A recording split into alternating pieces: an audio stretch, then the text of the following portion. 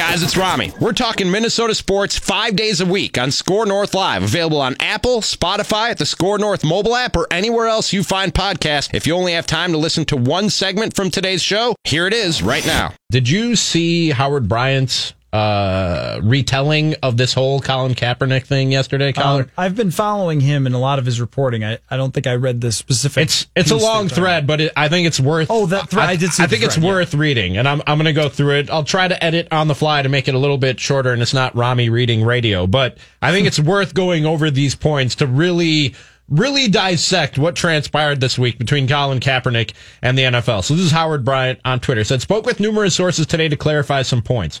Kaepernick team heard from the NFL on Tuesday, 11/12, and was told of Saturday's workout. They weren't given 36 hours to consider the offer. They were given 2, from 11 a.m. to 1 p.m., take it or leave it. So the NFL contacted Colin Kaepernick and his representatives and said, hey, we want to hold this workout for you in 3 days. Here are the terms. You have 2 hours to look over them and decide whether or not you're going to accept our terms. Kaepernick's team told the NFL there were, quote, too many issues to resolve with such short notice, and proposed the following Tuesday, which was also a work day, allowing teams' top decision makers to attend and buy the negotiation more time. The NFL said no.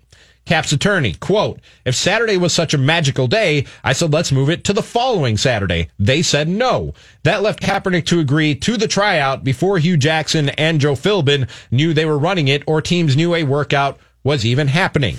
On Tuesday, the NFLPA says it reached out to offer assistance, especially on the details of the waiver, which eventually doomed the deal. A Players Association source says that Kaepernick's team was not particularly receptive, but the NFLPA did have a representative at Saturday's workout. By priority, the filming was the deal breaker. The part of the waiver that they wanted Kaepernick to sign was that the NFL would film it and they would have complete and total control over who saw that video. For two entities, this is a quote from Cap's attorney, suing each other, that was the non-starter. An independent camera made Colin believe it was a show of good faith after years of bad faith. NFL says workout offer itself equals good faith. So my thing with the NFL doing this is, why are you trying to get him to do it with this different waiver than you would ever have anybody else do, unless you were trying to basically use a Trojan horse here? Mm-hmm. Like, let's just try and sneak one by him. Mm-hmm. But, you know, the guy's still got some cash. You know why he's got some cash still hanging around to afford lawyers to read through this stuff? Because he won his settlement. Because we won a settlement because you blackballed and he got a big Nike deal. And that was your fault for doing that. So that's how he can afford these wonderful lawyers to help him read through all the legal documents, because you committed collusion. And guess what? You probably just did again. Like, they probably just did again by bad faith, going to him in bad faith, trying to get him to sign a waiver that says you won't sue me. Or guess what? The punishment is we're not going to let you try out for teams, essentially. We're not going to give you the tryout. Well, couldn't Colin Kaepernick now turn around with his lawyers and say, they did this in bad faith. They never had any plans of helping me get an NFL job. They're colluding against me still. So they've committed another act of collusion. I agree with everything that you're saying. Let's jump ahead a little bit in Howard Bryant's retelling of what exactly happened. So if you didn't hear, on Saturday, about an hour before the workout was scheduled to start, Kaepernick's team let all parties involved know that they were moving the workout to a high school about 60 miles south of the Falcons facility where the workout was originally supposed to take place. Hugh Jackson and Joe Philbin, who were supposed to run this thing, they said, to hell with that. They got on a plane and left Atlanta. I think about half the teams that were on hand. Those guys still want jobs in the league. About half the teams that were on hand also didn't bother making the trek 60 miles south of Atlanta to watch it. So I think the account that I saw had 7 teams there, and Rick Spielman said today they were one of the teams on hand at Cap's workout. Did he not? So they relocate this thing. He did not say whether they went to the relocated. He said they sent someone down to Atlanta, but would not answer any follow-up. So they relocated this thing to basically do it on their own terms, on Colin Kaepernick's terms, in terms of how the workout would be run, his throwing script, who he'd be throwing to, the videotape of this workout, who would have control of that, et cetera, et cetera. So he does the workout. His agent, lawyer, whatever, sent all 32 teams the raw footage of the workout with a note offering Colin to speak to any team either by phone or in person. Nolly said they are considering a second workout during the owners' meeting at Palm Beach in March, where all 32 owners, GMs, coaches will be in attendance. I agree with everything that you said about how the NFL handled this thing. And to me, I said this last week, clearly a dog and pony show. They had no intentions of giving Colin Kaepernick a real shot at trying out for NFL teams. I don't think that was their intention in putting this whole thing together. And their actions and how they approached him and tried to coordinate this whole thing, to me, say that in volumes. But, and like I said to Robert, I know that this is a thing that people feel the need to take a side in. In this particular chapter, Colin Kaepernick comes off almost as bad to me as the NFL. Not as bad because of what Robert said, which is that the NFL looked worse to start with, so they come out of this looking worse. But when the NFL gave you those terms and said you have 2 hours to accept it, if I'm Colin Kaepernick in my camp, I say thanks, but no thanks. I'm going to coordinate my own workout.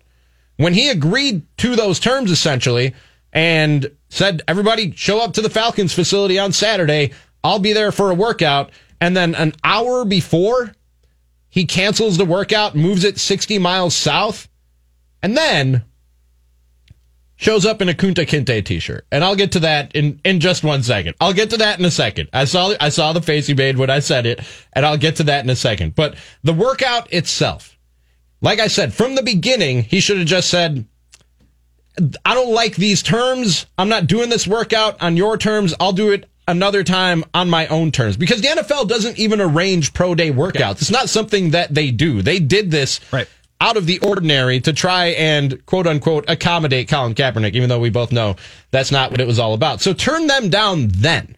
When they give you 2 hours to accept the terms, turn them down then. Changing the location of the workout and the process of the workout an hour before the workout, when all these teams flew to Atlanta to come and see you, makes you look difficult, dude. And that's one of the things that teams are worried about before signing Colin Kaepernick. Like, is this going to be, and not even just talking about the stance he wants to take and the social issues he wants to take on.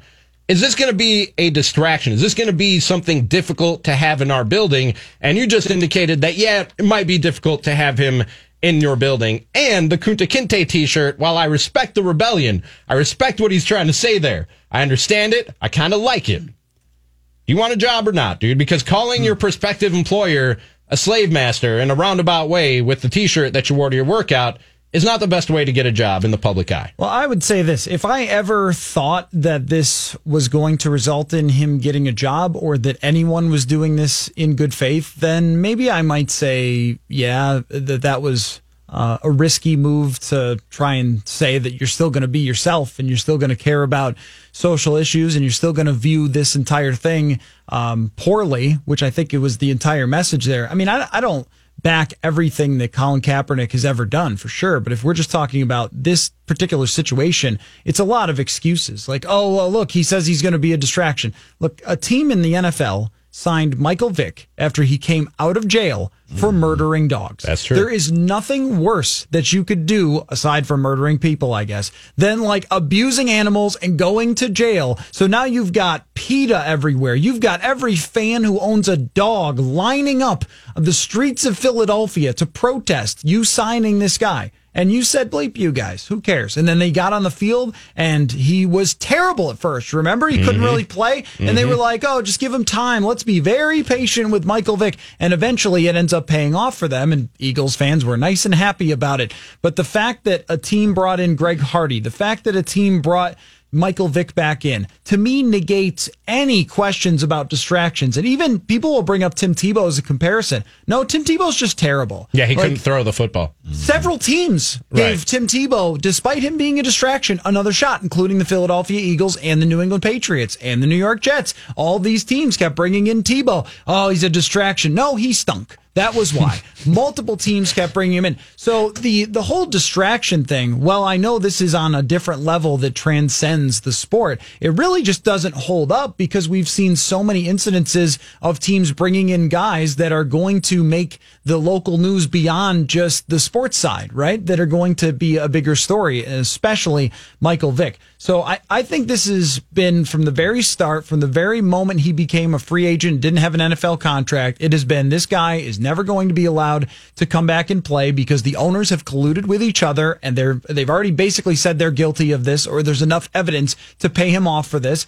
And so why would they ever bring him back when he has already bested them essentially and proved that they colluded against them? And then his people in this situation are trying to play chess with them. Oh, you're going to offer us this bogus thing that says we can't sue you again? Well, guess what? We're going to hold our own thing and try to get this guy a job. And I have no problem with that. I just would have rather he announced that from the beginning. Like, no, I'm not doing it on the NFL terms. I'm going to hold my own workout on my terms on this date. But the thing is, Colin Kaepernick has made it very clear through the media that he has wanted to play and that he was willing to go work out for any team.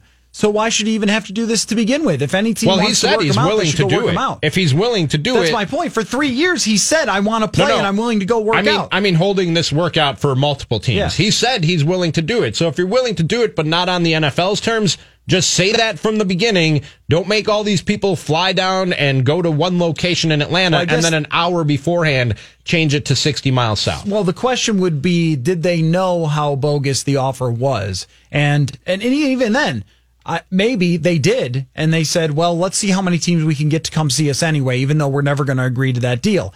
That to me is just his people trying to beat the NFL at their own silly game, which, by the way, we go round and round and round here. The result is still the same. The NFL is still committing collusion against someone who is very clearly, and all the reports who came from this, from the scouts, the reporters who talked to the scouts, said the guy looks like he should at very least be an NFL backup. It's always been the case. And so I just check off these boxes of BS. Like, okay, well, he's not actually a good quarterback. Okay, well, everybody who saw him says he can still play. He doesn't even want to play. Okay, well, he's in pretty damn good shape and throwing a ball 60 yards for a guy who doesn't look like he still wants to play. Oh, he's going to be a distraction. Well, there have been all sorts of distractions before in the league. I think he struck a note with what he did that the NFL owners felt it, I guess in their wallets, but also probably politically as well. And they thought, we're just not going to let this guy run us. We run you, you don't run us. And this entire thing, since he was blackballed from the league, has been about exerting the power and letting the rest of the players, and I've been told this, by the way, that this entire thing has been about letting all the rest of the players know who's in charge. We will blackball any damn one of you if you go against us, and that's kneeling or that's anything else. And again, that doesn't come from me making it up. That comes from someone telling me that. So I think that's what this entire thing has been about. And this whole thing was a sham by the NFL. And I think that they're the only ones who should come out looking bad because they've colluded against someone for 3 years, which is illegal in America. And I'll go back to something that I said last week when we were talking about this too. And I think Colin Kaepernick should be able to do whatever he wants. He's a grown man. He's 32 years old. He can do whatever he wants. But if I'm him, I just tell the NFL to go to hell. He doesn't need football. I'm sure he wants to play football, and that is understandable, and I get that. And if he gets the opportunity, great. But he doesn't need football. I think the longer it goes on, the more his message spreads, for one, and the more he sort of embarrasses the NFL and shows what they're really about in doing this. By staying in shape, by still being able to throw a 60-yard pass down the sideline and have it connect with somebody. I think every time he does something like that, it just exposes what's really going on with the NFL and their treatment of him. And this is a totally aside from the issue at hand with the kneeling and stuff. From my perspective, I look at it purely as a league who decided that someone's political statement was so egregious, and the way that he also got other players to go behind him and do the same thing, which I think is a huge, huge part of it. I think if it was just him, this would not have been as big of an issue, but you had players basically holding up their fists toward the owners saying, we're not going to let you control us. I think that was so terrifying to the owners, much more than TV ratings and things like that, which they knew were going to sustain as part of the drama of the NFL. I think the players standing behind him, enough players that it basically scared them away and made them say, we've got to show that we can exert our power. And every time something like this comes up, which I'm sure it will again, I'm sure there will be other issues relating to him, other court cases and so forth, it exposes what they have done, which again is against the law.